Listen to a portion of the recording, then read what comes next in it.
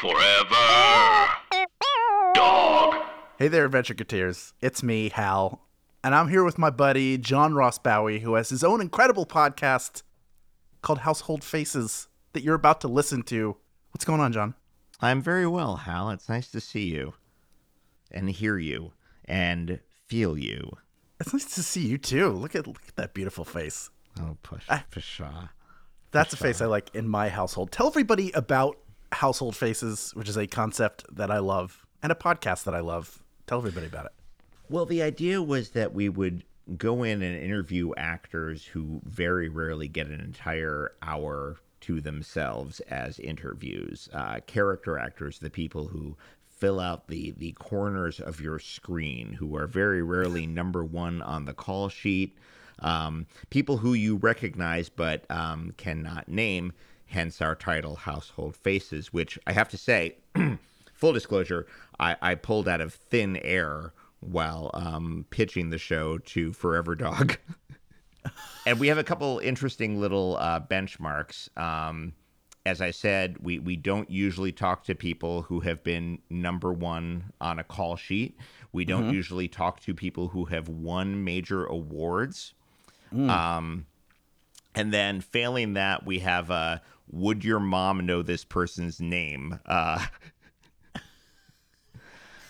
Which You has need the snap, right? Yeah, I hate to say it, that disqualifies Allison Janney, who's a gift, but my mom could totally name Allison Janney, and so we've been trying to look at the people who play supporting roles from a few different angles. And we've actually had, I'm not just saying this to pander, we've had a bunch of people from Thrilling Adventure do the show. We've had Parvesh Cheena, we've had Kristen Vansness, and we've Jim had Kirsten, Beaver. We've had Jim Beaver, that's right. We've had Jim Beaver, we have Timothy Amundsen. I'm getting ready to record Julia Duffy. For whom I'm super excited about that one because I've been a fan of hers since actually before Newhart. I was reminded she was on a great show, a one and done from like 1981 called Wizards and Warriors, which was a comedy D&D show that you can find just the pilot on like Vimeo or one of the more obscure streaming services. So yeah, it's been really fun getting to know these people who the common thread is none of them are hugely rich and famous, so they're really just doing this job for the love of it, which is infectious as hell. So I love, so for Adventure Cateers, there's a great jumping off point with people who've done Thrilling, but also who are some of your other favorite guests that you've had on the show? Oh, man. What's been really satisfying is it's been a really interesting mix of people I've admired for years, like Bruce Greenwood, who I noticed on St. Elsewhere in the 80s when he was the new hot guy brought in to replace Mark Harmon, and but also I'm trying to move the definition of character actor past like, oh, that's an older white guy. That's what a character actor is. So, we've had Keiko Agena on and Amy Hill and all these people whose work I didn't even realize I've been enjoying for years. Amy Hill is in Scrooged, which is required viewing every December in my household. Of course. And she was a delight to talk to. I swear to God, we've had no clunkers. Every guest has had a bit of insight or a horrific anecdote or a bit of actual very practical acting technique training that they have imparted. And I say this with full authority. Every episode has a few gems on it. What I love about the show and the guests you have is, number one, there's a huge supply of people who are working character actors and who have done it for a very long time. Yeah. And they're obviously good at what they do, or else they wouldn't continually work. Well, that's the thing. A lot of these guys are still auditioning. These guys are Exactly. a lot of these guys aren't necessarily offer only. They're in there and they have to hustle and kill it every time they step up to the plate into their 60s. And that's exciting to me. And then the other fun thing we do on the show is we have this sort of multiverse game where I ask them about roles that got away from them So we get to set up these, alternate universes where Dylan Baker was Michael Scott on The Office, or John Carroll Lynch was Walter White on Breaking Bad. These fascinating, like, what if scenarios. It's a lot of comic book references for a couple sentences, and I apologize, but there's a real sense of like, wow, that's interesting. And I think it's important for younger actors to hear people who are established and working steadily and have taken some lumps. Oh, that sounds amazing. Well, I'm not going to make anybody wait any longer. Here's what's going to happen. You're going to listen to Household Faces with John Ross Bowie. You're going to listen to this episode, and then you're going to fall in love, as you should. Aww. You're going to subscribe, and then you're going to go back and listen to everything else and be so excited you did that you're going to salivate waiting for new episodes to come out. That's exactly what's going to happen. John Ross Here's Bowie. hoping. Thank you for that very, very vivid boost. When you're in that situation, you don't know what you don't know until you don't know it.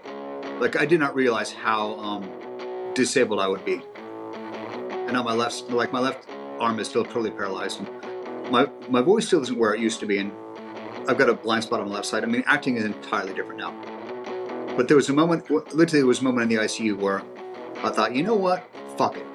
I beat Hollywood. I became a success. I moved to LA as a kid, became a successful, built a career, became a successful actor. If I can beat Hollywood, then I can beat a stroke. So let's go.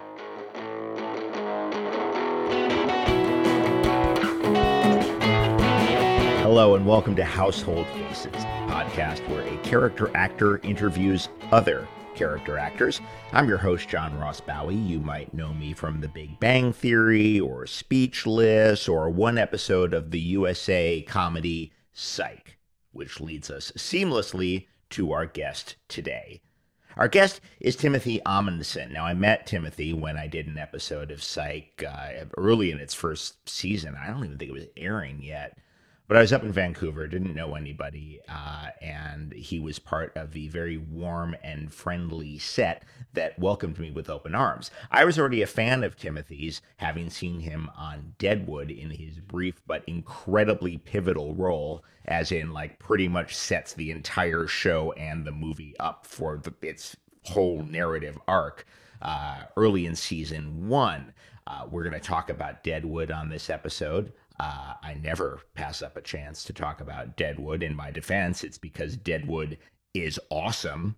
We're also going to talk a little bit about Gallivant. We are going to talk about This Is Us. We are going to talk about the stroke that almost punched his card, to hear him tell it, about 5 years ago, and how he is bouncing back from that hurdle. It is a really neat and occasionally moving conversation with my friend. Thank you for listening in. Please welcome Timothy Omundson.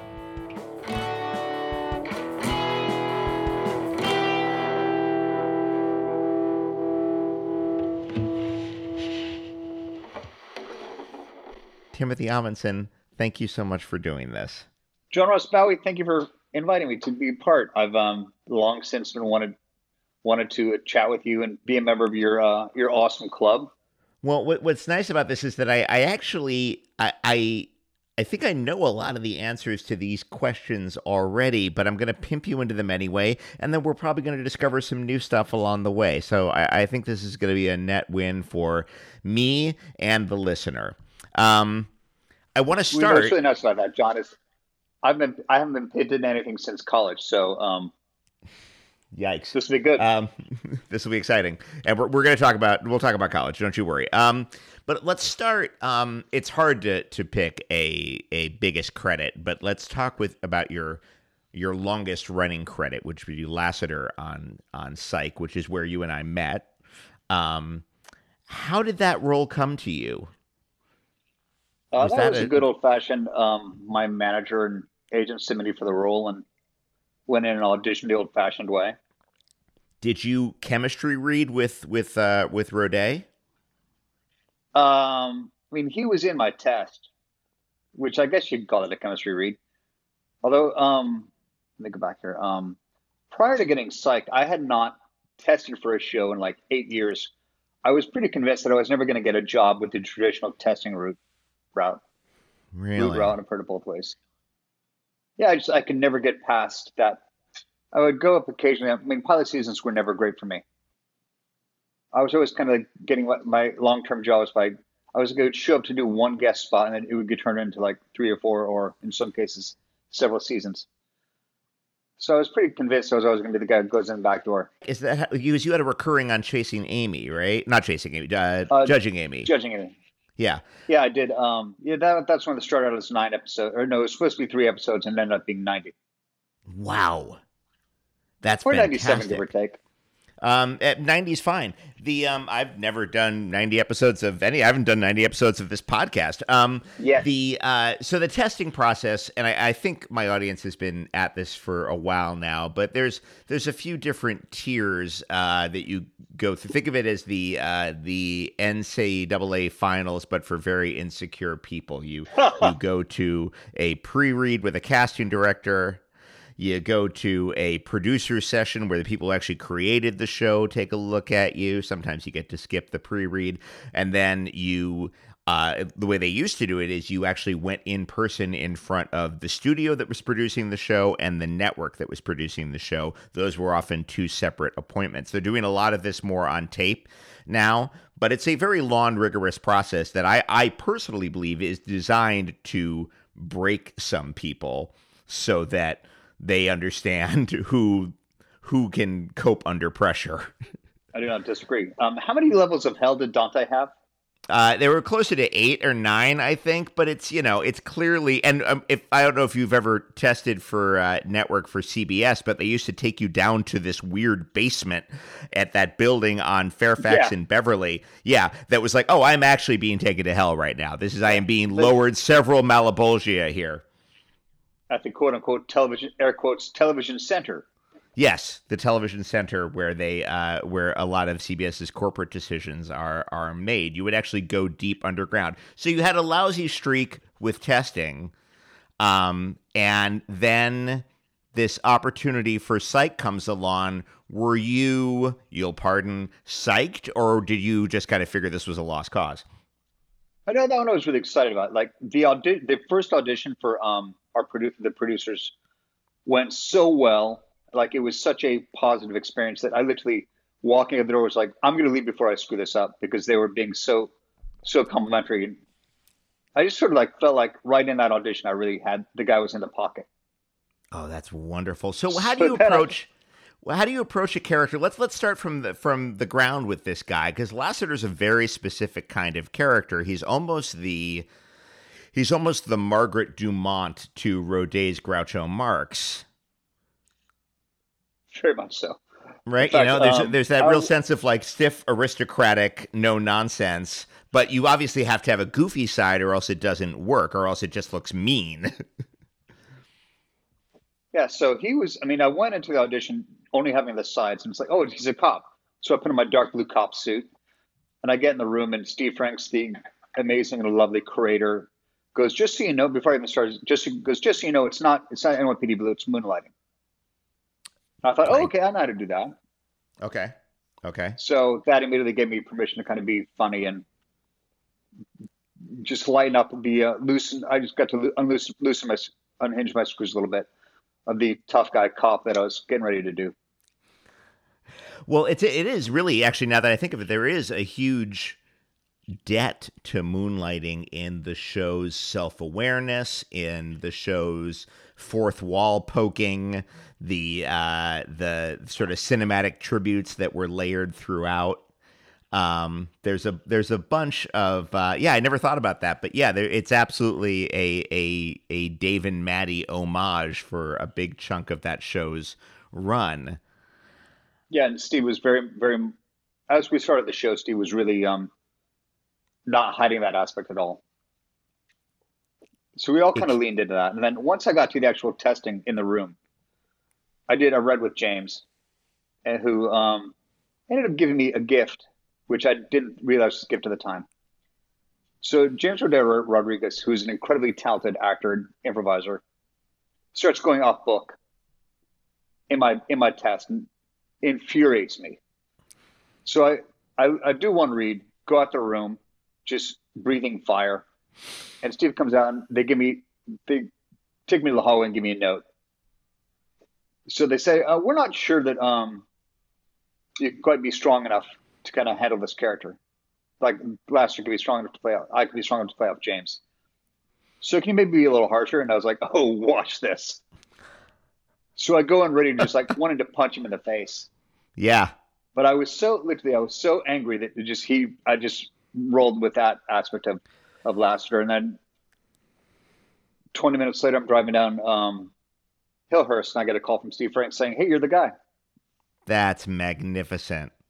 Oh, that's a great feeling to get it in the car, to get it on the ride home. That's fantastic. Yeah, that was, that's happened to me CBS, like once. When you rated CBS. Yeah. The nice thing about the nice thing about auditioning for stuff at that CBS television center is you can, after your horrible audition, you go to the farmer's market right next door and get drunk. Yes, you absolutely can, and just maybe leave your car overnight and Uber home. Yeah, there's a few opportunities there for that sort of behavior. So you do the show, you move up to Vancouver for a few years. Did you do the entire run in Vancouver? We did, yeah, we did the whole thing, and then my girls were toddlers at the time, so it was literally like loaded up the car. I think I drove to Vancouver. I think I counted it once. There was like 10 times because once I had to take two cars. Like first was the SUV loaded up with all the stuff for the kids. Like I hit the border looking like the Clampetts. I had bikes strapped to the top. I had like a bike stroller strapped to the top of my SUV, and get to the border, and they are pretty sure I'm moving in, and a little freaked out. And eventually they let me into the country, and I found a really beautiful place to rent for my wife and daughters. So my kids were really raised in Vancouver. It's a very special place to them. And since we're doing the movies, they've got to come back and at least once a year and stay with me and do the movies. And for the last movie, we played the girls' greatest hits of the place, like the beaches they grew up.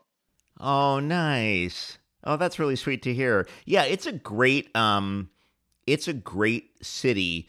When you guest in Vancouver, everyone stays at the same hotel, the famous Sutton Place. The Sutton Place, which is famous because it doesn't matter what production you're with, they're probably going to put you there. So it isn't just people from whatever show you're guesting on, it's whatever else is shooting in Vancouver. So the gym is, Mary Steenburgen on the elliptical, and here comes Kristen Chenoweth, and yeah, I'm going to go have a drink with Matthew Broderick. It's this fascinating, like, mega lost in translation place. I don't know what the neighborhood is. What neighborhood is that? Where the Sutton Place is? It's near the Gaslight District. It's near the Gaslamp District. It's sort of downtown. Yeah. Gaslight's more south. Okay. It's right near I remember I walked to the Gaslamp District to buy weed at the time. I remember that. Yeah, hopefully you didn't make that walk at night. That could get a little dodgy. It's on the way to it was broad daylight. I was told to go to some bar and hang out by the jukebox, and somebody would approach me, and lo and behold, they did. I know that bar. When a buddy of mine from Seattle came up to visit me, and he was looking for the same thing, and he was told to go hang up on the guy at the jukebox. That's hilarious. Like, I had the guy next to the jukebox. I had 3 scenes. I only spoke in one of them.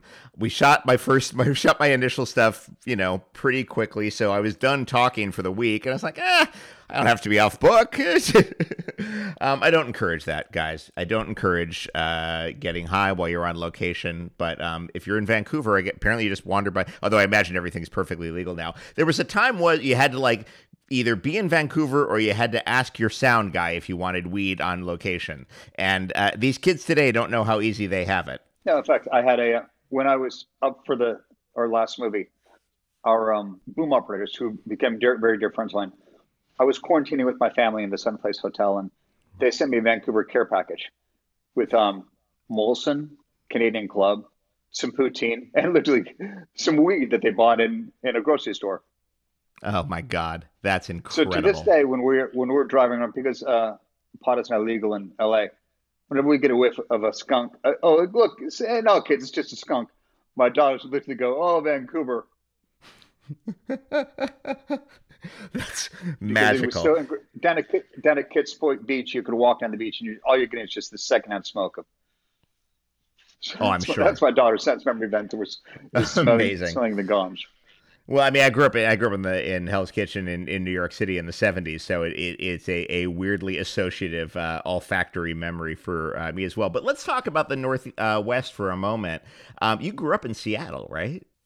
For a kid who was a horrible athlete and not a great student, but wanted to be an actor, it was a great place to grow up because Seattle's got dozens of great equity houses. Dozens, really? I would say dozens. I would think. Wow. At least in the time I was there, it was. Did you do some professional acting when you were a kid? I interned at theaters in high school. I started interning around, so I could just like hang out and after when I hit seventh grade, I took my first drama class and my world just kind of exploded and opened up. So by kind of 12 years old, I sort of gotten through everything I felt I could get out of junior high drama school and started taking classes at the really amazing Seattle Children's Theater. Really? So yeah, what does a 12-year-old do at Seattle Children's Theater? What kind of stuff do you work on? It was pretty. What we at that time they brought in a director and a playwright. So they wrote a play around us, and we ended up performing that play. Interesting. This was in '84, and I've just recently found a Facebook group dedicated to this young actor training program class of '84, and reconnected with all these other kids who were at the time. Now, of course, they're middle-aged people, but little kids at the time trying to figure out what the hell we were doing. Oh, But my first class there was a technical theater. I was learning lighting and how to run a lighting board. Oh wow, that's so helpful, and it probably makes you a little extra empathetic for the crew on whatever set you're on, I imagine. Yeah, so I'm the kid, and then because I had that knowledge, in junior high I was the kid on the ladder hanging the Lycos. Letting a 12-year-old child up on a 30-foot ladder with a really heavy lighting instrument dangling from his hand. I feel like you were probably already really tall, though. Were you already really tall? I feel like you were probably already really tall. I was a big old beanpole of a kid. Okay, so I mean, you But passed. certainly- I'm sure it wasn't like setting some 7-year-old 4'11" kid up there. That's true. But so you immediately fall in love with theater when you were 12. Did you think about doing anything else, or were you just single-minded in your pursuit? Oh no, that was it. That's it. And I remember saying the day I said to my dad when the bedroom was like, okay, I made the decision. I'm about 6, and I was like, I'm going to be an actor. Because if you have a talent, you don't use it, then you don't get to say you have the talent. And he just stared at me for a second, and went, okay. And luckily I had very, very supportive parents who paid for me to take these classes in Seattle and hop on a bus and let me.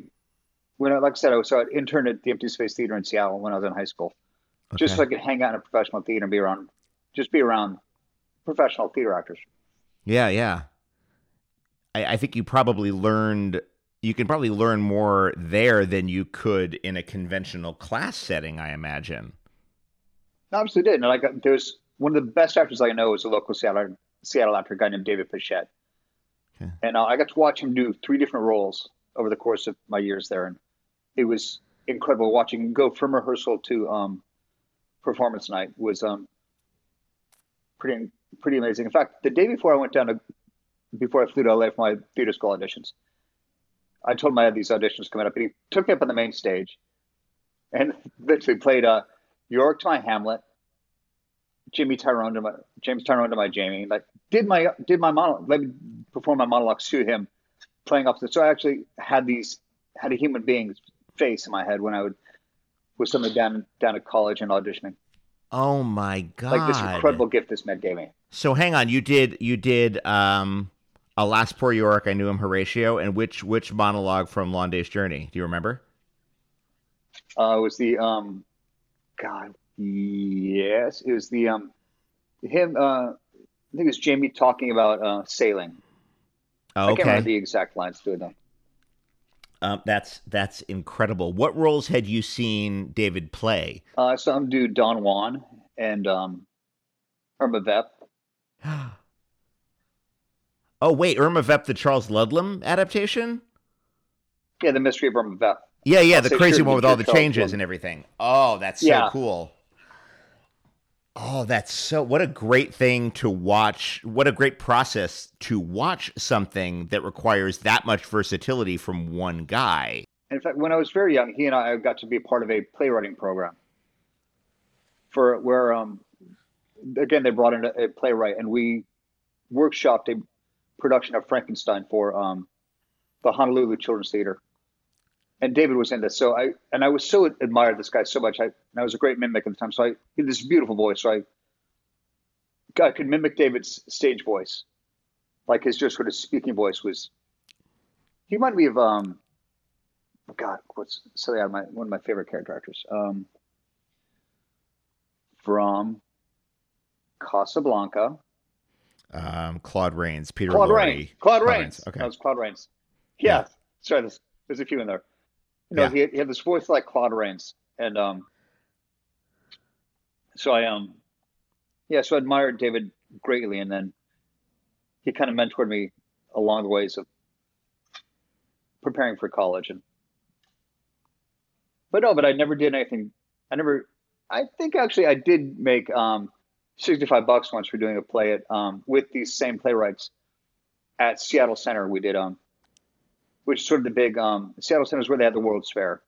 Okay. In '63. Okay.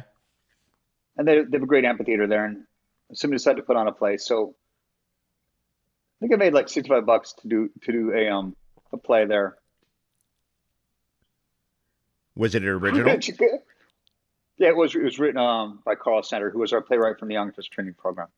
Oh, that's awesome. And I took that money and I bought the most 80s jacket. Like this thing was right out of a Yalha video. Was it the a puffy 80s jacket with the sleeves rolled up kind of thing? No, it was like a high collared with like some overlapping angular. I'm pretty sure there was some padded sleeves in there. Nice. Like it could have been in a Robert Palmer video. Oh, fantastic! Good for you. I hope there are photos. It was straight out of the Take On Me video. Oh, glorious. Oh, sign me up. So you went, you mentioned going down to LA for your theater school auditions. You got in and went to USC, which is a pretty competitive program with a lot of great, one of the great things about USC is that they've got a real working faculty. Like that faculty are still working. They miss class because they're doing gigs, for better or for worse, but they've got like a real foot on the ground sort of quality to their instruction, I hear, because they're still in the thick of it. Did you feel that? Did you get a sense of like, oh, these are actual professional actors who happen to be teaching us? Yeah, and certainly at the time I was there, which was, I got there in '87 and left in '91. Okay. Some of our professors were like, honestly, got real like theater actors from LA. Mm-hmm. There was, I can't quite remember that. I think it was either the company theater or the group theater in LA. There was one of my professors was rather famous for being the first guy to drop trowel on an LA stage. That's magnificent. What, in a production of Hair or what? I don't think it was that formal. Okay. Oh, I see. It was a very bold Tempest. Yeah. Jack Romay, rest in peace. But then we got a lot of his colleagues came back to direct our shows. Oh, cool. So we had some really hardcore early 60s, 70s theater guys and gals teaching us. Well, for a while there, what's his face? Oh, God. He is the killer in the first Dirty Harry movie. Andrew Robinson, I think is his name. Yeah, Andy was there. Okay. We became the associate dean right after I left. Oh, no kidding. Wow. Yeah, he's been teaching there on and off for decades, I think. And that's, I mean, yeah, what's cooler than having a guy that gets killed by Clint Eastwood as your acting professor. What kind of stuff did you do when you were at USC? What kind of plays did you do? I got really lucky early on. I figured I was destined to be a classical theater actor. I did a lot of Shakespeare. There I was doing Shakespeare and Chekhov. I think I got my first main stage, totally boasting. Got my first main stage my freshman year, which was not very common. What? So and I'm gonna lead you down this boasting path for a moment here, because we're. Go ahead. but no, but it's this is the place for it. One and two, I think it helps give some insight to your arc. So here you are. You show up. You're what are you 6'1", 6'2", somewhere in there? I would say I was 6 foot. Yeah, I mean I'm 6 foot now, so I was probably 6 foot then. I don't think Okay. I was funny, but I was tall. I had a super deep voice, and I could grow a beard really, really easily. Right.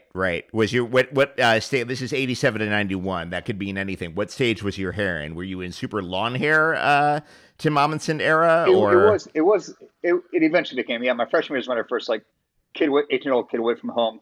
Immediately grew my hair out as long as I could because there's nobody telling me to cut it until it got to the point it was just too much even for the roles I was playing.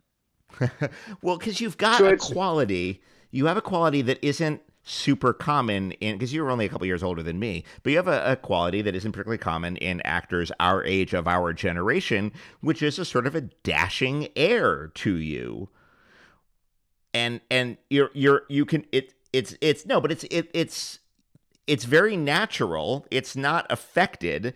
There's just a little more Errol Flynn in your DNA than the average actor who was born in the late 60s, early 70s. Because we all grew up watching, Dustin Hoffman and Al Pacino and Gene Hackman and that wave of Actors Studio guys. And you've got all that stuff, but you've also got this quality about you that is a little more old school and a little more, oh God, I'm going to comfortably say foppish. I will totally embrace the foppish. It definitely comes across in Lasseter, wouldn't you say? So freshman year, I get Claudius and I get Capulet in Romeo and Juliet. Oh wow! And they gave me the most amazing cape. It was like a full on Superman cape. It was like almost floor length. And boy, let me tell you, man, I could work that cape. Talk about foppish. Did the play become a play about a cape? Was it less about star-crossed lovers and more about this one dad and his cape? Yeah, I think there was some dead kids in there too, but mostly about the dead girl's dad's cape. What else did you? Because I didn't go to theater school, so I'm so jealous of people who got to do these enormous classical roles when they were 19 years old. I'd love to hear stories about this. What else did you get to do? I got to play Claudius and Hamlet at one point. Oh my God. And then my senior year I did Iago. That's wow. Unless I'm mistaken, Iago is the first or second most amount of lines in a Shakespeare play. Am I right about that? It's the first. Yeah, it's the first and Hamlet's second. Yeah, it's a popular misconception that Hamlet talks the most, but it's actually Iago who just cannot shut the fuck up. Okay, this is before you've got a cell phone with an app that can help you learn lines on it. How does a 21-year-old guy get off book with all that text? That was just good old fashioned. I used to write my lines down at the time. Oh yeah, I still have to. Yeah. So it's just buckling down and writing out all the dialogue and pounding them in my head. It was college. Wasn't doing much of anything else. Oh, okay. So that is also. I mean, it's funny. My daughter's at an art school right now, and I'm always asking her to be kind to her academic teachers, who are stuck teaching biology to a bunch of art teens, which I don't wish on anyone. Did you find that your non-major electives really went to the wayside? Yeah, I mean, I tried to do everything I could to focus around theater. Although because I did have to take some general ed stuff, and for some god awful reason, I found myself in an ROTC class about the history of a war, which I thought, okay, that's history. I should learn this stuff. What was that class like for gentle, non-athletic Timothy Amundsen? I just really tried to take as much of the history side of it as I could and approach it as a role. And going, this is all just research for some role I may play in the future. Ah, interesting. Do you feel it has come up? Well, it's interesting. Right now, I'm remembering stuff as the horrors that are going on in the Ukraine right now. They're talking about basically the war of attrition. I keep thinking back to, there was a chapter on George Washington's war of attrition. Mm-hmm. So it's certainly still remembering. The thing that did come back, not necessarily that class, but my geology class, because I had to take one science. The reason I got a BFA is because there was no math, no hard science. Right, right. Because I'm the guy. It took me five tries to pass the math competency test to finally graduate high school. Which I think because I was really involved. I was class president and stuff, so I was really close with our high school principal. I think he finally just was like, "Yeah, you're done. Give me your signature. Let me just fill this form out." I did a show called Sequest where I was sort of the science guy, and my very first monologue and I actually it was a TV show and I had a monologue because we called my character's name was Dr. Levin. We called him Levin the Explainer because they would bring me in to then just lay pipe of exposition. Mm-hmm, mm-hmm. And I had an entire speech explaining karstification to the crew of this submarine. I was grateful for all my Shakespeare training to be able to make sense of these incredibly scientific terms.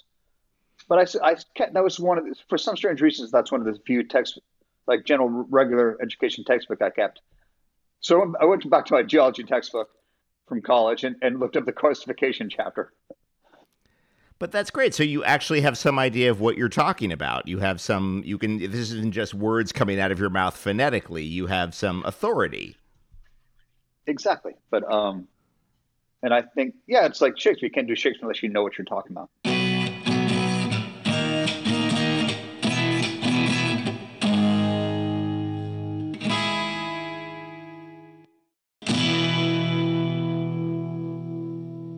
The job that got you into the union, and I just watched the episode last night, was a genuinely classic episode of Seinfeld. I knew your storyline. I forgot that your storyline was the same week as Seinfeld's Dirty Talk thing.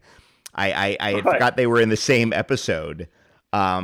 It's just one scene, but the great thing about that show is that they give everybody gets a moment.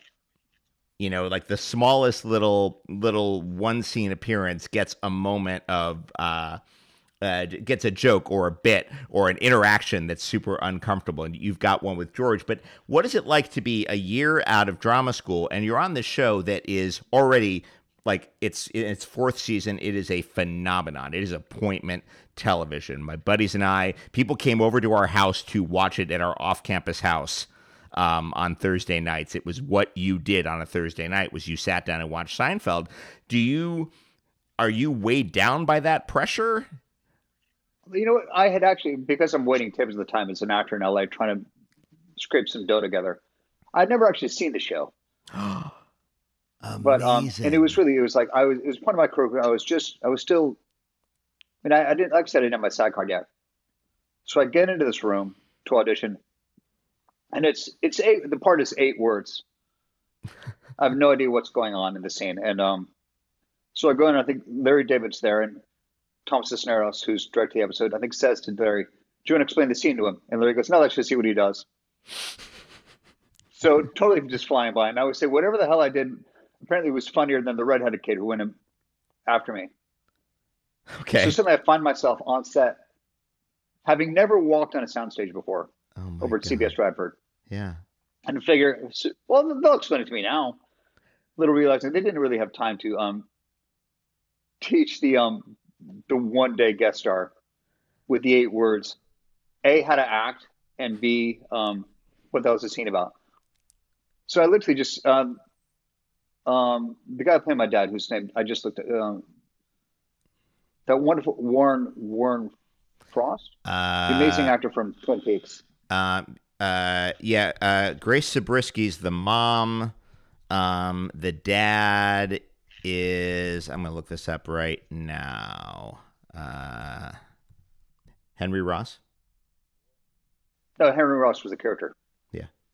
Oh, I'm sorry. Haha, you're right. Haha, haha, haha. Amazing. You're right. Warren Frost. Holy crap! I actually remember that Warren Frost. Yeah, you're really close. Warren Frost. He played a very grumpy man, so I just sort of like his character was super grumpy. My lines were kind of grumpy, so I literally just went, okay, Dad's grumpy. Apple didn't fall far from the tree, and I just kind of played. There was a lot of character development with my 8 lines.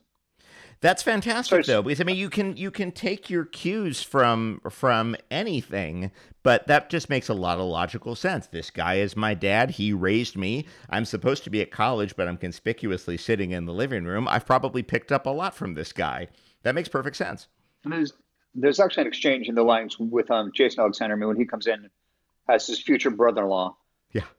and Susan, my sister says, "This is my little brother Ricky. I'm from college." And he goes, "Oh, hey, great. What are you studying?" And I think the line was, "Or what's your major?" He goes, and I say, I think the first is, "I don't have one." The other one was, "I'm not sure," or something.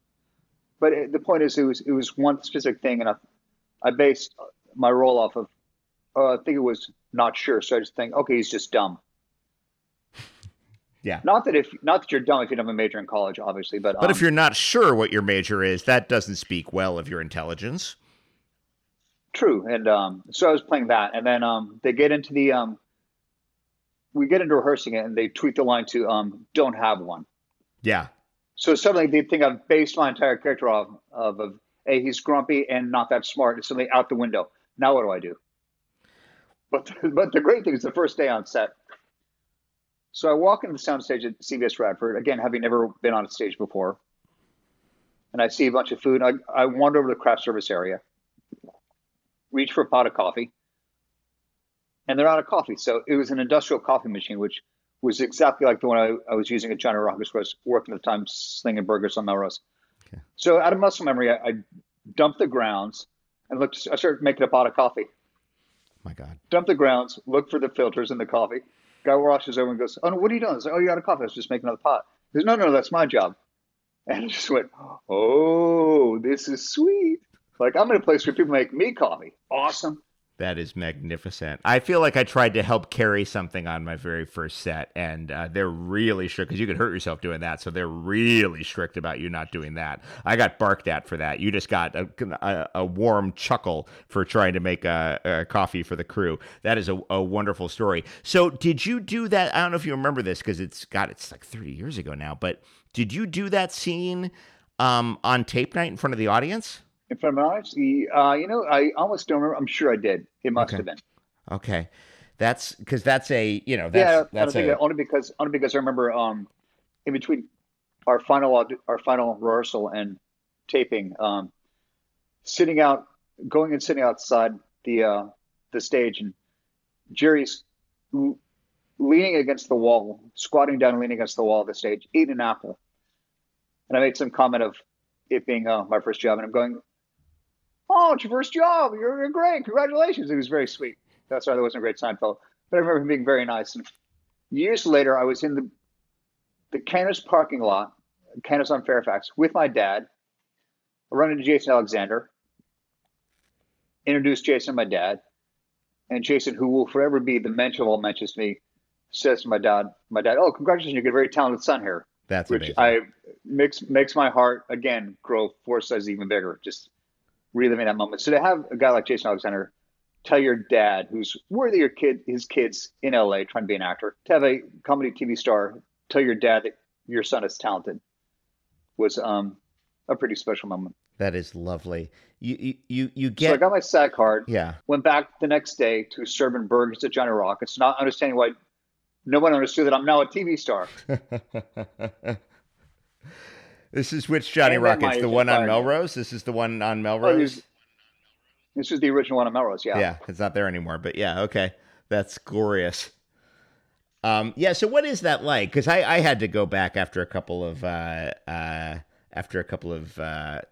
TV gigs to some day job stuff. Is it was it just sort of par for the course? Did you in fact have a little bit of a chip on your shoulder? It's fine if you did. I'm sure I did, but then I realized I wasn't going to get me any jobs really quickly. So I eventually just realized it's part of the course. I was like, I better really do well in my auditions now. Nice. The real kick in the cojones was I got dropped on my agency at the time. After or before you booked the Seinfeld gig? After the Seinfeld gig. Oh, for fuck's sake! I had after my college showcase, I was one of the lucky guys who I got the manager. I got a card from my manager, from a man who became my manager, who eventually somehow I stumbled my way into William Morris. Wow. My first agent, there was this amazing catcher named Laura Kennedy, who's a very sweet woman, who was friends with my manager. he called Laura and said, "I got a kid. You're gonna love him." So I go and I have this meeting with Laura and the whole gang, and this is for this sort of nice chemistry meeting. And I call her afterward, and she's talking. She's like, "You know what? They're not gonna let me do it." It's like, "You're great. I can get you a job, but they're not gonna let me do it." So but sure enough, so she got me an audition for 90210 for a guest star. It was actually a recurring character that I got a call back on. Okay. So because I got a call back on this 90210 audition, the agency said, "Okay, I'll take him on. Maybe he'll work." Wow. So and then eventually I get the Seinfeld job, get my card, thinking, "Oh, here we are." And I didn't actually get the card. I got tapped hardly. But then Laura left the agency, and I was then left with a guy who didn't know me or know what to do with me. And again, like I'm, a 21-year-old floppy-haired, skinny kid with no credits, but a very theatrical actor. Like John was destined to be a classical theater actor. I mean, I was pretty sure that's what it's all going to be because there was also some Chekhov in there.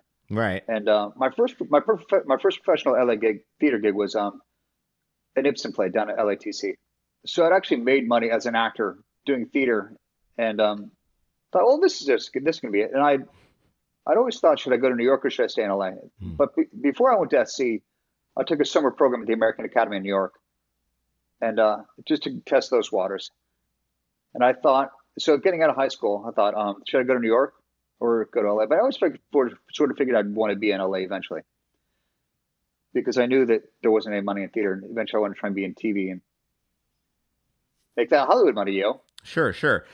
You at one point, speaking of LA theater, you end up doing. I got a text from you yesterday that said I am supposed to ask you about doing Jacobean Tragedy in West Hollywood. Here I go. Timothy, Yeah. When did you do Jacobean Tragedy in West Hollywood? So just about 1990, just prior to graduation, I got hooked up with a theater company with about a bunch of SC grads doing Revenger's Tragedy. Yeah. That old classic. Puts butts in seats, that one. Yeah, which spoiler alert, there's a lot of this stage is littered with dead people at the end. Yeah. But Tate Donovan was a grad of SC, and he was in a theater company. He was supposed to play the role and had to leave for Europe to go shoot Memphis Belle. Oh, wow. He got put in this part, and at this little theater on Melrose Place in La Cienega, which at the time, it was this beautiful space, which I think was one of the early evangelical churches at the time in LA. Okay. And now it's like a rug store that sells, $20,000 Persian rug. You're not doing Shakespeare here. You're doing a deep cut, almost medieval tragedy. Because I think that's pre-Renaissance, unless I'm mistaken. Do you get butts and seats for something like that? Yeah, there were butts and seats. There were a few matinees that had less people than actors. Okay, sure. Because, like I said, it's Revenger's Tragedy. Mm-hmm. The stage is littered with dead people at the end. I'm one of them. Sure. And I hear, at one of the Blue Hair matinees, I hear, "They're all dead, but that one's still breathing." Amazing. Was that you? Were you the one who was breathing? I'm sure I was. we had I can't remember the name of our director at the time, but he was an Englishman who would occasionally take to drinking a six-pack of Guinness in rehearsals and then screaming at the actors, being like, "Oh, you fucking Americans!" So it was very exciting. And a great introduction to that world. Going, okay, yeah, I'm not in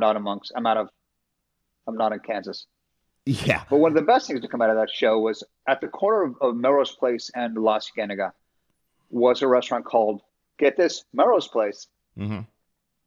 And an older actor one day gave me probably the best piece of advice I'd ever gotten as a young actor struggling in LA. He said, figure out who's got the good happy hours.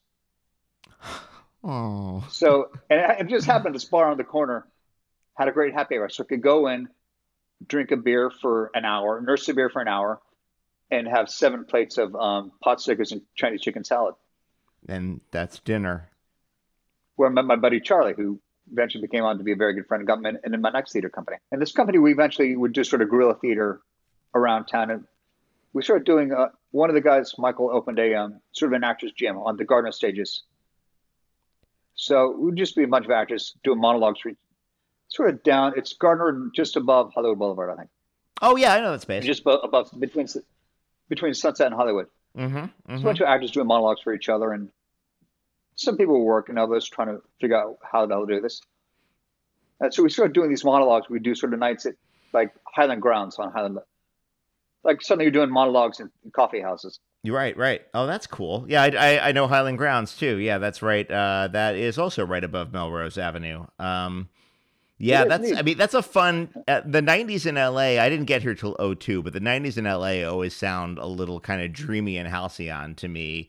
It just, and maybe it's just the lack of social media cut down on the douchebaggery a little bit, but it just seems like a really fun time.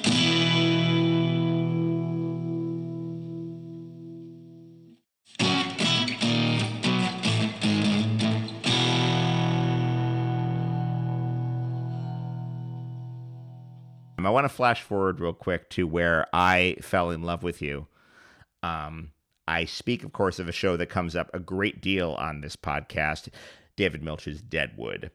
When you, at what point, when you auditioned for that, for one thing, when you auditioned for that, did you get the whole pilot script or did you just get your sides? I think I just got my sides of the breakdown.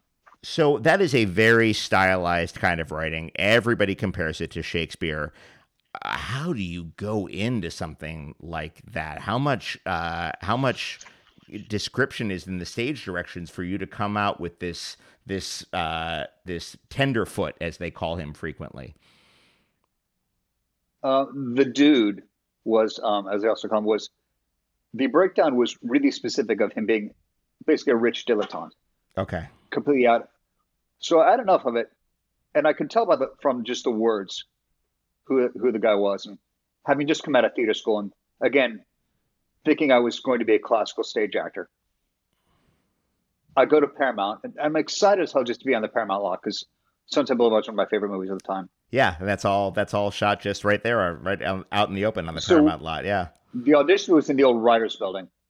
Oh, nice. And I walk in, and I'm in this beautiful suit and this really great tie, and you do the thing where I'm sure all actors do this. You immediately go to the sign-up sheet and you take the glance and you see what agencies the other actors are with. You go, oh crap, that guy's at a much better agency. Shit, he's gonna. Which as I got older, I stopped that self-sabotage. Oh, don't do that. Don't scan the sign-in sheet. That's absolute murder. Don't do that at all. Yeah.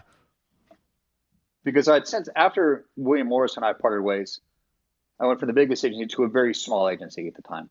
Okay. And so yeah, seeing those UTAs and William Morris's and the Gershes on the menu was intimidating to me. Mm-hmm. So I see this. So again, I'm in this beautiful suit with a great tie, and he's like what? It's like 19th century New York guy, right? So and I look around the room and I see this guy in kind of Levi's and suede cowboy boots, and like I called him like the Great Hollywood Unwashed at the time. Like 4 days growth of beard. And I'm like, did you not read the fucking script? What is wrong with you? Like sort of this guy who's like way too cool for school in a t-shirt and jeans and boots. Of course. So he goes in, does his audition. And the walls are so thin in these old buildings. Mm-hmm. I hear every word that's going on. Oh, the worst. The worst. No, but in this case, okay. It was great because I then hear David Milch talking to Walter Hill about this guy and like giving notes on this guy's audition. Walter Hill, who directed the pilot of Deadwood. Who directed the pilot, yeah. So David going, no, it's got to be this, it's got to be this. So I'm getting the laundry list of what David. Well, I know you're looking at your face right now. That's amazing. So what I do have to say, feather my own cap. All the notes were what I was going to do anyway. Ah, good. So I go in, and I've already got a little wind in myself because I'm pretty confident my choices are going to be the right ones. And again, because I knew how to use heightened language. And basically always stood in first position. Oh, wow. First position. Did you take ballet in drama school? Yeah. and I couldn't stop standing up in first position for years because I was always on stage, or so I thought. Okay. Until I had directors on stage going, "Stop standing like that. Stand normal." So I do the piece, and Walter Hill goes, Mr. Milch is kind, and Walter says to David, or he says to me, he goes, "Young man, that's a very fine piece of acting." Oh. So I'm feeling pretty good. And I think I walked out and called. I don't know if I had a cell phone at the time, but either went to a payphone or called my wife Allison and said, "I think this one's mine." Nice. Like, it was one of those where most of the time I never thought. Very rarely have I walked out of auditions going, "Yeah, this one's mine." But that's when I was like, "This one's mine." You know for certain when you've blown it. You know absolutely for dead certain when you've blown it. But knowing that you've got it, that can be a little iffier. Cut to hearing they do want me for the role, and again, it's a guest star on the pilot, right? And I was doing Judging Amy at the time. Okay. So, and I think I was already committed to an episode, so the schedule didn't work out. So I didn't get the part in Deadwood because HBO went, "What do you mean there's a conflict with this actor? There's no conflict. Go to the next guy." Wow. So the next guy got it.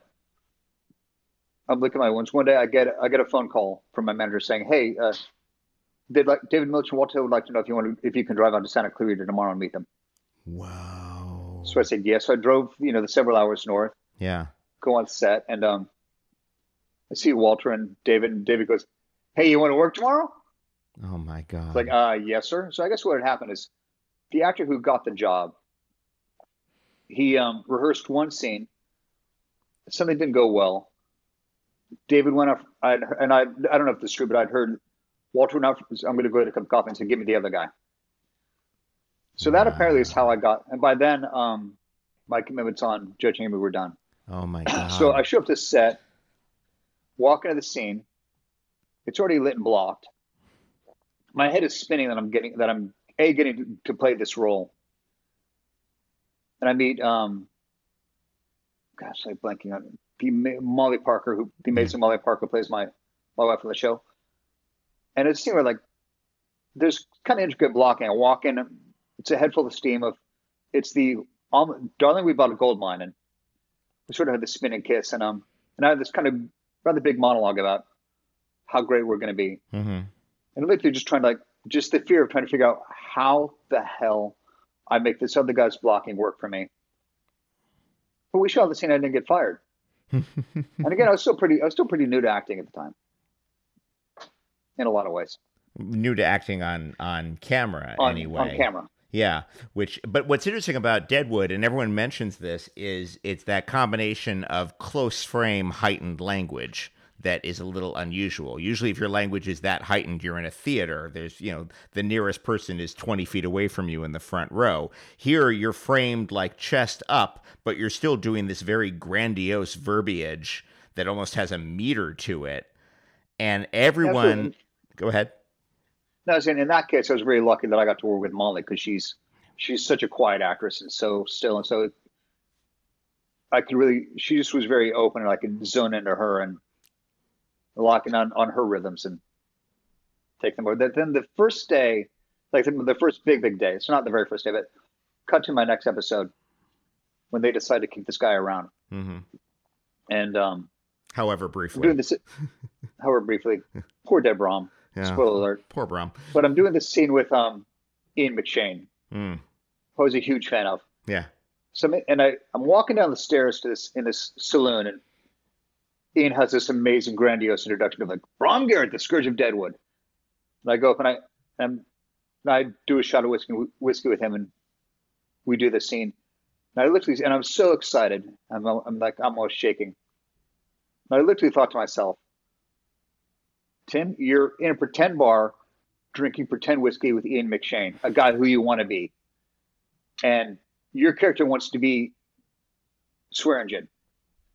So don't fucking act. Just say the words and be in the moment. It's already here. The circumstances are already real. Don't act. Oh my God. Yeah, I imagine when you're surrounded by people that good, and I've had a couple tastes of this, if you're just really listening and reacting honestly, you will, aspire to be Ian McShane. You will fall in love with Molly Parker. You will, ache for her approval. You will be intimidated by Timothy Oliphant. You'll have all of those moments will just kind of be, it's a feature, not a bug, I should imagine. Yeah, and William Sanderson was in the scene as well, who was so dynamite. And it was just shut up and say the words and be real with these people.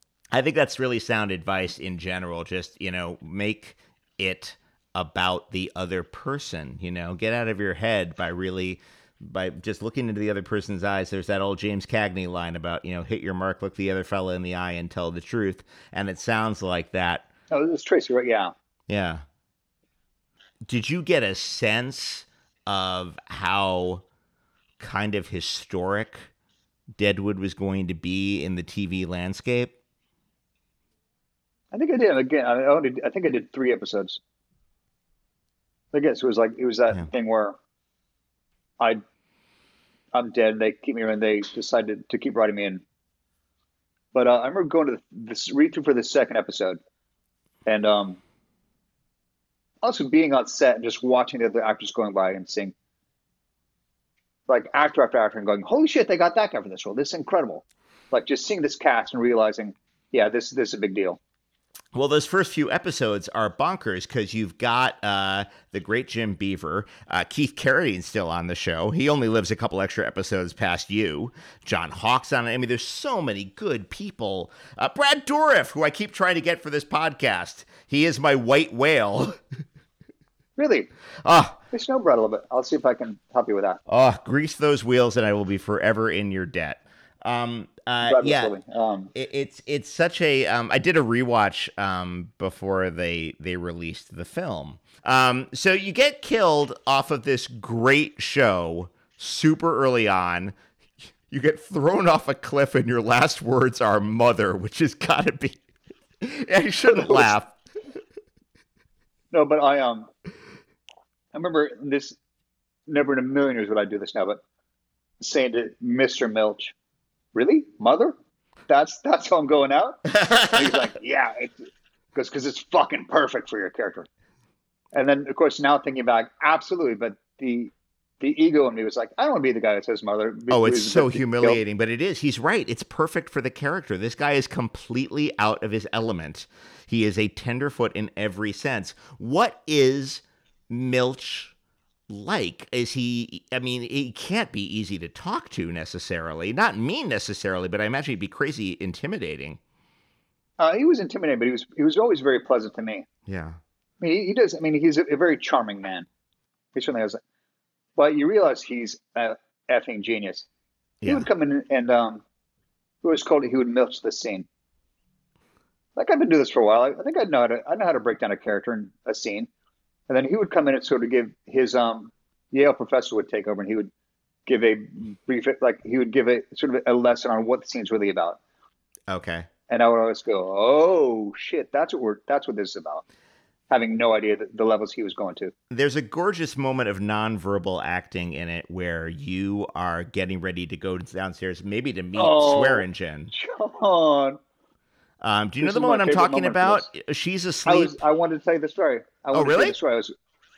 This almost makes me cry. It's one of my favorite moments ever on a set.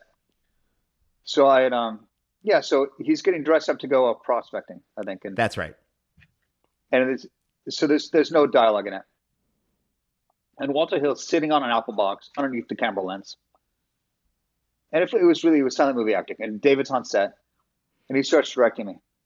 I think I'd had offered to the room that, so I would love to show Brom putting on his cowboy hat for the first time. Wow. Because it's this thing. And so the scene's really, it's him in a mirror, like looking at himself, and while Alma's asleep. And David's directing, and like directing me, like put on the hat and do this and straighten your hat, and he goes, now cough. Then once my hat's on, I'm all dressed and present. David goes, now cough. Because I'm trying to wake her up so she can witness me in my glory. Amazing. He goes, now feel like an asshole. And it was the greatest moment ever. And I'm still I get a little goosebumpy thinking about it. Oh, I can I only just having this imagine. experience of having, having somebody like Milch give me this like the silent movie directing, like cough, now feel like an asshole. Which the asshole part was really easy for me, being an actor feeling with that imposter syndrome. And the tragedy is that she is awake. She's hiding the fact that she's awake. That's the really heartbreaking part, is that she kind of is awake and she just does not want to engage, but you see her eyes kind of flicker open slightly. Oh, I love that scene so much. It's funny for a show that's so famous for its dialogue. The one of the moments that really sticks with me is this gorgeous little silent moment. I got to rewatch it now that I know what's going on just off camera. So when you get killed off Deadwood, is there a sense of like, oh shit, what now? I mean, I've just done something really good. Absolutely. Yeah. Oh yeah. Okay. So I was. So then it's like, and just sort of somewhere holding out hope that they bring Braun back as a ghost.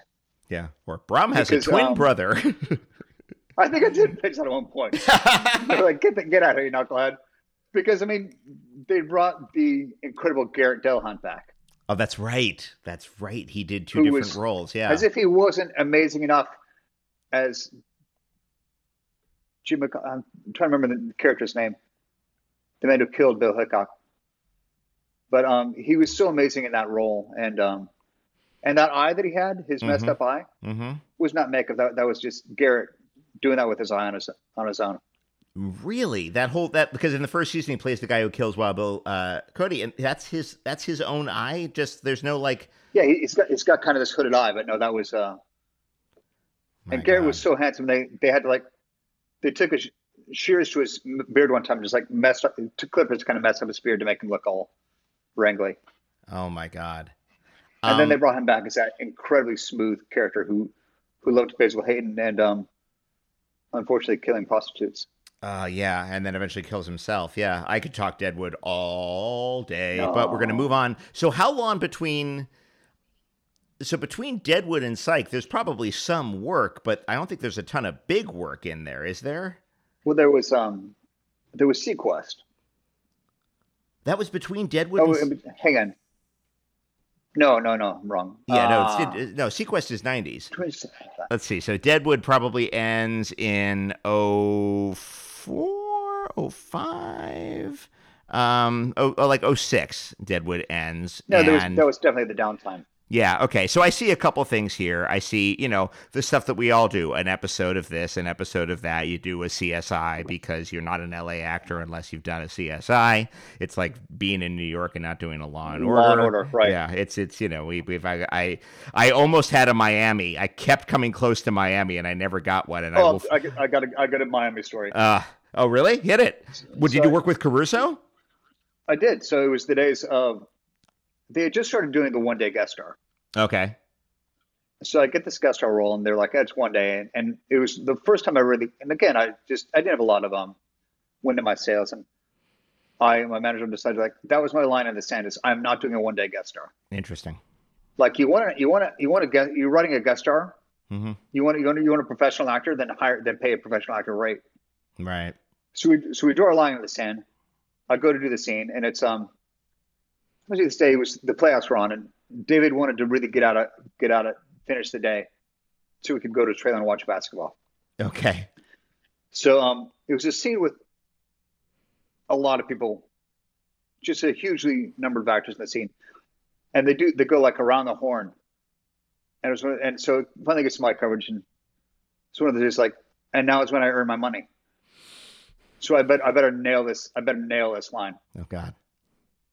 And I do it, and David walks up to me, and Lindsay goes, "We have a professional," and fist bumps me. Oh, that's fantastic. Which made me feel very good. That I was so scared because he's got a prickly reputation. I do not think I'm speaking out of turn when I say this. I am usually fairly political on this show. I don't like to gossip, but Caruso's reputation precedes him. So that story could have gone any number of places. I was terrified for you for a moment there. That was, I was terrified. Imagine me. I imagine David Caruso comes wandering over to you. He's going to kill me. He's going to start crying. Yeah. What's going to happen? Prior to getting Psych, or in between the Psychs and Deadwood, there was the downtime areas where I think Alice and I were engaged, and I just could not get ahead of I couldn't get like three episodes of anything in a row. Right. Yep. And I think I was she helped me get a job working the door at a club just to make some dough so we could get married. Oh, nice. And I went, I think I'd done Sequest at this time already, but it was one of those days where like I humbled myself to the universe, like I will do anything at this point. And a buddy of mine had a company that moved furniture for designers. So some rich person would buy a couch, and then I was one of the guys who would deliver the couch and take it into this mansion in Beverly Hills, and they'd say, "Put it there." No, put it over there. And I went, "Okay." And it was like, "Look, I'll give you $60 cash if you want to come move furniture for a day." And then so I did that. And went, "Okay, fine. I am back to manual labor, having done construction stuff prior to college." Mm-hmm. It's like, okay, fine. And I really feel like, because I went, okay, yes, I will move furniture. I will go do manual labor if it keeps food on my table and my fiance happy. And the very next day, I get an audition for Xena, which was a massive cult hit. Yeah. And this was right at the time where I was like, if I could just get 3 jobs in a row. And it was a 3-episode arc. But in New Zealand. And so I'm on a plane. I'm on a plane to New Zealand. Wow. Working with people who are still like my lifelong friends. That had to have been such. It was that moment of. Yeah, I really think it was. It was that moment of like humbling myself to the universe, going, "Okay, this would having had the conversation that every actor has. What can I do for money with a theater degree? Yeah, like I have no office skills. Right. That's there's so many stories. I like to think that I'm sort of above and beyond magical thinking, but there's so many stories of people being like, you know what, fuck this, I'm going to grad school, and then the job comes through. You know, it happened to me early on in the pandemic. I was kind of thinking like I might have. I wasn't sad necessarily, but I was like, I think I'm just kind of, you know, I think I've done my best work. It might be behind me. And then I got an HBO Max gig that turned into something else. And, it's amazing how this is going to sound weird. I can't think of a better way to phrase it. The universe listens when you give up. No, I'm a full believer in manifestation. Yeah. Yeah. I really am. No, it proves itself true again and again.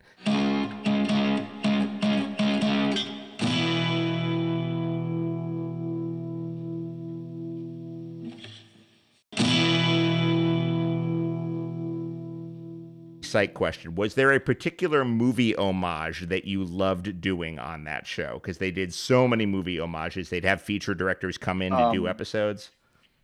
Yeah, it's got to be the Shining episode. Of course. Because James Rodriguez, who wrote with that episode with Todd,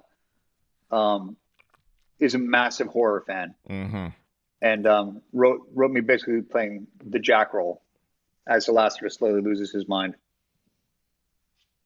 So great. And I'd said to him, at the time, The Shining was the scariest movie in the world to me. Yeah. And I was like, I can't watch it. And he's like, you have to. You're going to miss all the jokes. So the only way I could watch it, I was flying back and forth to LA a lot. So I'm on a plane, sitting in first class. You watched it on an 8-inch screen? No, I watched it on my laptop. Yeah, so the 8-inch screen in a plane in an incredibly bright sunny morning is the only way I can handle watching The Shining. You tipped a flight attendant to hold your hand. Yeah. Or just muscle my cries. You colossal wuss. That is the funniest thing I've ever heard. And now I'm showing it to my daughters thinking, this might be too scary, and they freaking love it. Of course. And it's not scary at all to them. We showed it to my kids during the pandemic, and holds up really nicely. So you keep getting these gigs in other countries. You keep getting these amazing gigs in Vancouver, in New Zealand, and that eventually takes us to Ireland for Gallivant. First off, how psyched were you to book a musical? God, when it came to Gallivant, I actually hadn't done a musical since high school. Oh my God. So it took me 5 months to get approved for that job finally. 5 months? It took 5 months of auditioning to get that job because the president of the network, who's British, wanted a big British movie star for them because King Richard was such a big role. Yeah. You're the only American in an almost exclusively British cast, right? That is correct. Yes. Yeah. Mallory's Australian. Everybody else was either British or yes. Yeah. So yeah, I was the token Yankee. Wow. Which was super proud that a lot of times the crew said they didn't realize I was American, which That's was a good feeling. That's a very good feeling. Because I came up with the accent myself. And Nice. Yeah, your dialect is really good. Did you have a coach? Did you work on it at home? How'd you get that? It's a very upper class, what they call received pronunciation dialect over there. That's really solid. It was. I just cobbled him together. Yeah. It was a combination of Jeremy Irons and Peter Ustinov as Prince John from the animated Robin Hood. Sure, with the pantless fox. Yes, and then we had an actor on there named Stanley Townsend, who's an amazing British actor, who was working in the National. And I would occasionally ask him for advice on pieces here and there. Right. So he would give me like just advice on one particular word. Right. And then my friend Tom, who was a very dear friend who lived in the UK, his mother was a very sort of very upper class British woman. So I just kind of based it also on Tom's mom. It sounds great. It really, really sounds great. And there's a terrific moment at the end of season 1 where you're plotting to kill your brother, and you have to do 3 things at once. You've got to do the accent, you got to play drunk, and you got to lip sync. Do you know the moment I'm talking about? You're running through the hallways, you're preparing to kill your brother, but you keep stopping for drinks along the way. Yeah, the episode with Rutger Hauer. Yeah, exactly. Rutger Hauer plays your brother. The song was Secret Mission was the song. Yes. It's Alan Menken wrote the songs for that one, right? Yes. Yeah, so not only am I having to learn how to sing into a musical, I'm singing Menken songs. Let's back up real quick. What was the last musical you did in high school before Gallivant? I have to know. Guys and Dolls. Who'd you play? Played Sky. Fuck, yes you did. Oh my God. Listen, I try to keep this relatively family friendly, but I cannot imagine how laid Timothy Amundsen got playing Sky Masterson. I mean, that is just sex on a stick. I can't even, that's wow. Good for you. So you take a 30-year break from musical theater, return to it triumphantly with an Alan Menken score in Ireland. There was an episode of Psych that was a musical. That's right. That Steve Franks wrote, which really rekindled my love for music. I was like, oh my God, I forgot. I love singing. I love this. I love musical theater. I should do more of this. Yeah. It's a and my New Year's resolution that year really was, I want to make music a bigger part of my life. And then I get this job. So in between the 5 months that it took me to get finally cast in this job and having to sing I actually had to sing for Alan at one point. Oh my God! What did you? Did they give you songs to sing, or did you have to come in with like 16 bars of something? Yeah, I came in. I did "Stars" from Les Mis. Oh, that's a hard one.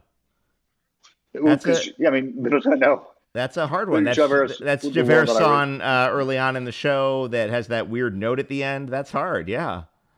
Yes, because that's the role I've always wanted to play on in musical theater. Yeah, of course.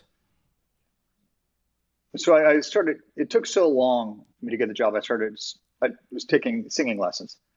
So I worked on that one and off, and would go into the teacher, and they'd all say the same thing of like, "Oh, you love the instrument. You have no technique whatsoever." Oh wow! Cut to me being in Bristol, recording in our first recording session, singing King Richard's big song from the pilot. Yeah. And not being able to hit the top note. Oh fuck! And I'm looking through the window in the recording studio and seeing all the producers and Alan sitting there, and the whispering to each other. Flop sweat begins, and I realize, holy shit, they're going to realize I'm going to get fired. Alan Menken comes in the studio booth with me and proceeds to try and teach me how to sing so I can hit the note. Oh my God. So in 4 minutes, he's trying to give me singing technique, and I'm convinced I'm going to get fired, sweating profusely. And that was between seasons 1 and 2 is when I really I promised that I would never go through that again. That's when I really started taking some serious singing lessons. it does feel in season 2 like you're given a little more to sing. It's almost like, oh, he's been training, he can do his own stunts now. Yeah, it kind of was that. They were, I think they did sort of recognize that and give me a little more to do, and felt a little more successful. I mean, really, I was really studying hard and really trying to get my voice into shape. And there was some talk of trying to get me to New York and fill in for like a stunt cast thing. There was talk about going into Chicago at one point. As Billy Flynn? Yeah, which oh, wow. I think Mike Tyson at the time was playing Billy Flynn on one of the versions on Broadway. So it's a role that they just have people come in and out. Jerry Springer has actually done the role on Broadway of Billy Flynn. So it is how to put this, a open-minded casting process over there, regardless. Exactly. But I actually think there were talks with them to do that. So I kind of was thinking that, which had always sort of course, secretly had been my dream, is to go and tread the boards of the Great White Way. Of course. I want to talk about the mishap you had in Tampa a few years back. Coming up on 5 years, actually. Is it 5 years now? Yeah, because it would have been spring 2017, right? Exactly. It was April 29th. Wow. It's really coming up on 5 years. 2017. Happy anniversary. No, it is, because I would say it's a survival anniversary. It's the fact that I'm still alive. So it is kind of a day to celebrate. It was a massive stroke. It was a fucking massive stroke. And you probably don't remember this. We were supposed to have lunch, and you were supposed to be back from Florida. And I was like, great, we'll have lunch on this day when you're back from Florida. Text me in the morning. And I didn't hear from you. And I thought, like, oh, wow, we're just starting our bromance, and this guy's ghosting me. And then a friend of your wife's called me and gave me the update. Was there a moment? I mean, there had to have been. I mean, you had to have thought for a moment, like, that's it, I'm not going to act again. Or was it a question of like, shit, am I going to do anything again? I mean, how touch and go was it at the beginning there? You know, when you're in that situation, you don't know what you don't know until you don't know it. Interesting. Like, I did not realize how disabled I would be. Okay. And now my left arm is still totally paralyzed, and my voice still isn't where it used to be, and I've got a blind spot on my left side. I mean, acting is entirely different now. Okay. But there was a moment, literally, there was a moment in the ICU where I thought, you know what? Fuck it. I beat Hollywood. I became a success. I moved to LA as a kid, built a career, became a successful actor. If I can beat Hollywood, then I can beat a stroke. Wow. So let's go. And then was blessed to have people write for me. So Dan Fogelman was one of the creators of Gallivant.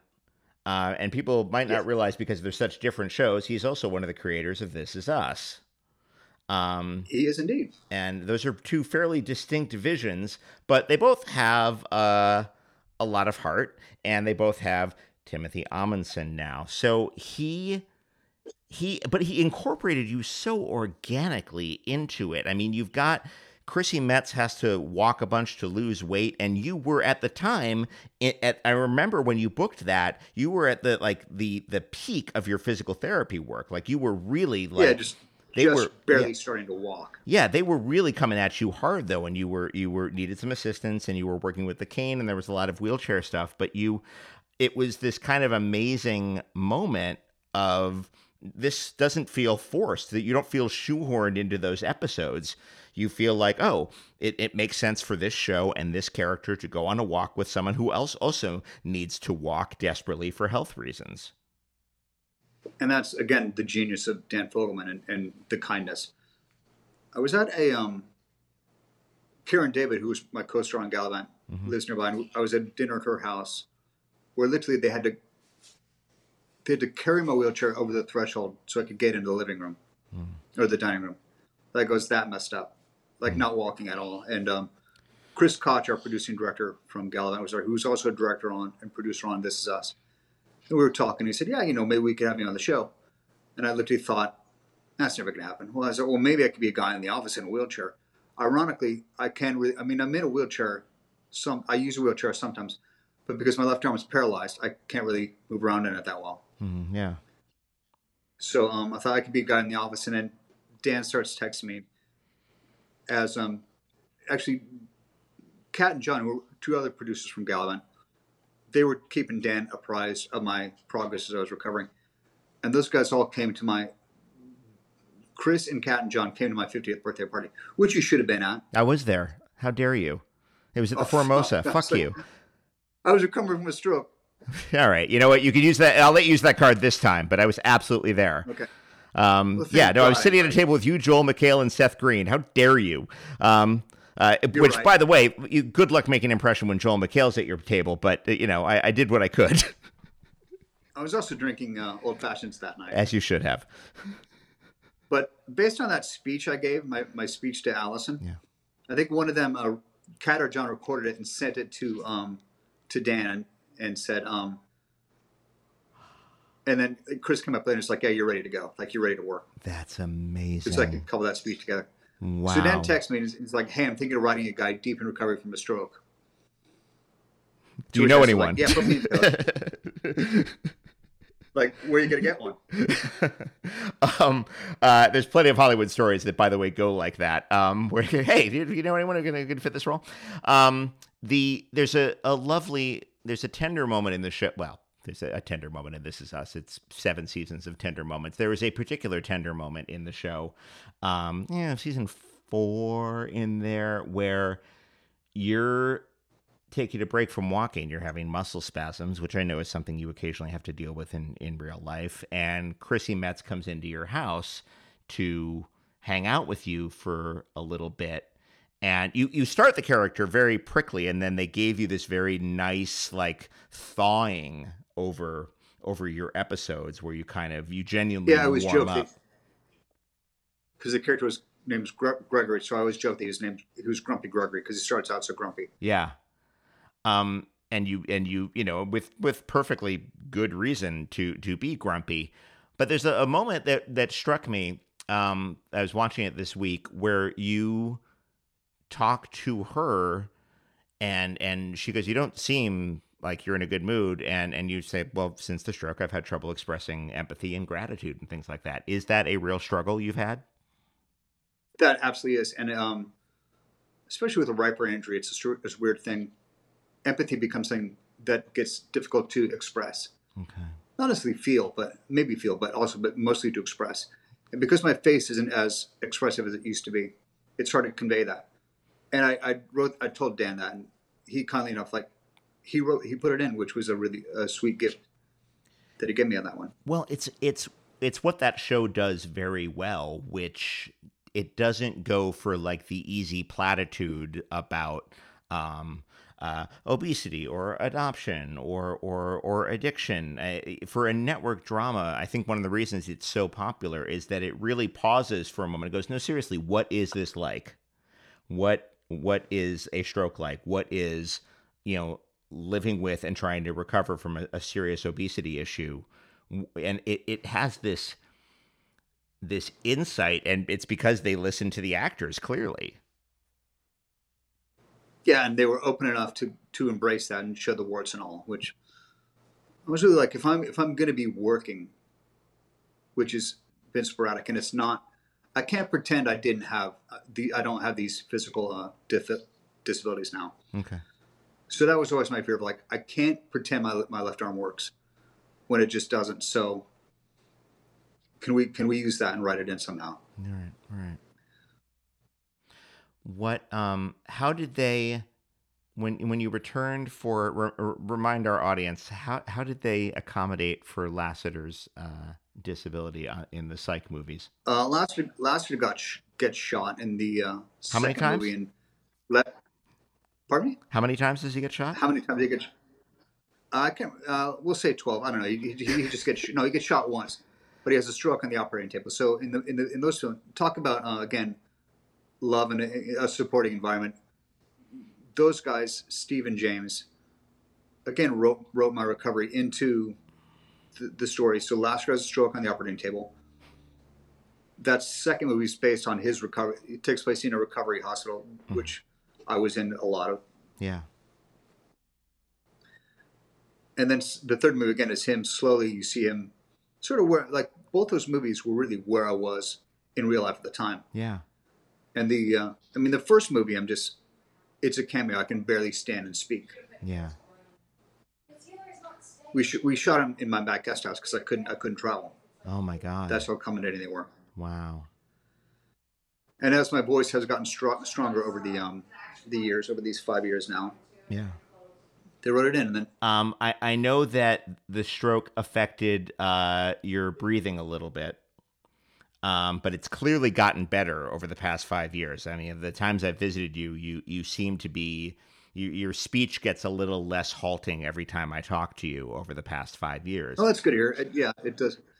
It does feel like my lungs have gotten stronger, and my voice is kind of dropped back down into lower register, similar to where it used to be. Do you think you'll sing again?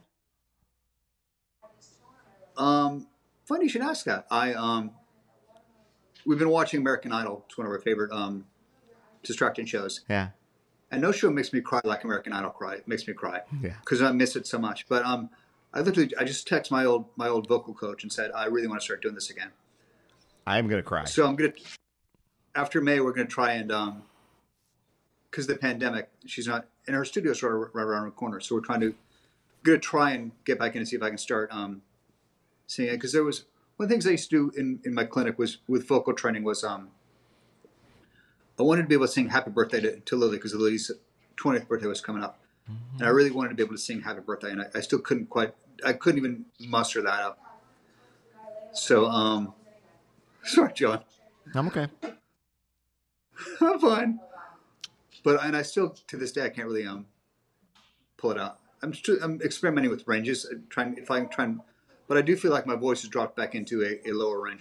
It's a little bit more of a proper, like my proper, more theater voice. Yeah. Which is such shitty, like, having done all that Shakespeare and having, like, do you know Richard Speight? Great actor. You should have Richard on. Richard who? Richard and I went to theater school. Richard Speight. Oh yeah, sure, I know Richard. Yeah. So Richard used to call me Il Voce in college. Oh wow. Wow, Italian for so the voice. That guy who had that voice, who yeah. could hit the back row without any effort and be able to handle quick Shakespeare, trippingly off the tongue, to quote the player, and not feeling much not a lot of times. You introduced me to a British singer-songwriter named Frank Turner, both literally and figuratively. You told me to check him out. I did, and now I've seen him a couple times with you, a couple times without you.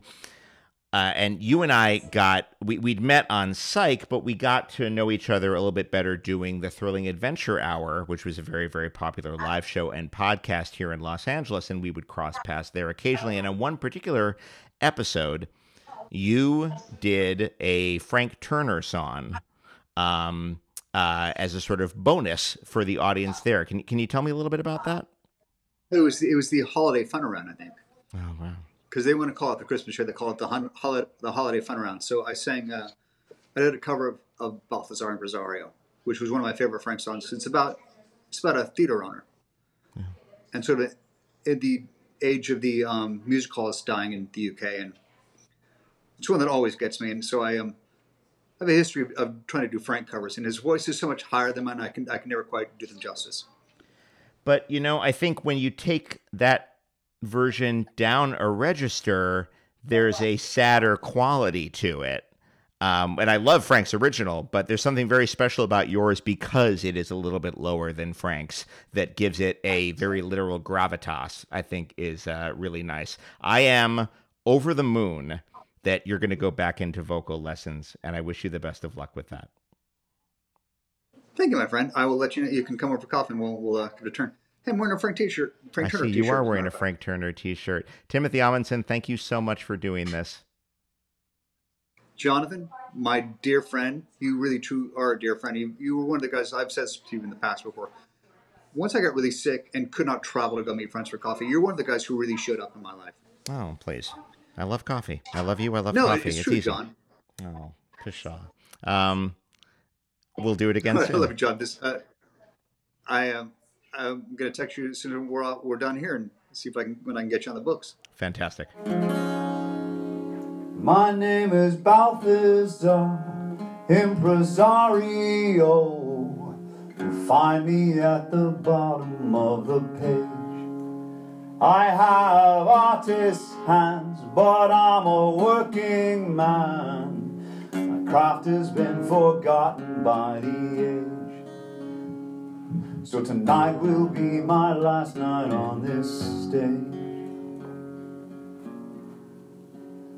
This is my family's trade. My father built this place, the turning of the 20th century.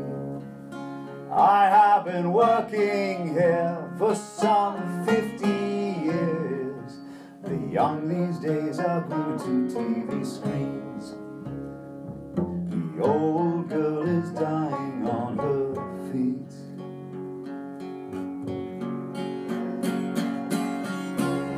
Once more to the boards, one more curtain call. Give the crowd everything they're asking for and more. Always make them laugh, try to make them cry. Always take the stage like it's the last night of your life. And that is an episode wrap on Timothy Amundsen, as we go out to the strains of him singing Balthazar Impresario by Frank Turner. You can find Timothy at Amundsen on both Twitter and Instagram, and he shows up repeatedly on this, the final season of This Is Us. Forever Dog. Household Faces is a Forever Dog production, executive produced by John Ross Bowie, Brett Boehm, Joe Cilio, and Alex Ramsey, produced by Ben Blacker. For more original podcasts, please visit foreverdogpodcast.com and subscribe to our shows on Apple Podcasts, Spotify, or wherever you get your podcasts. Keep up with the latest Forever Dog news by following us on Twitter and Instagram at Forever Dog Team and liking our page on Facebook. Until next time, when's lunch?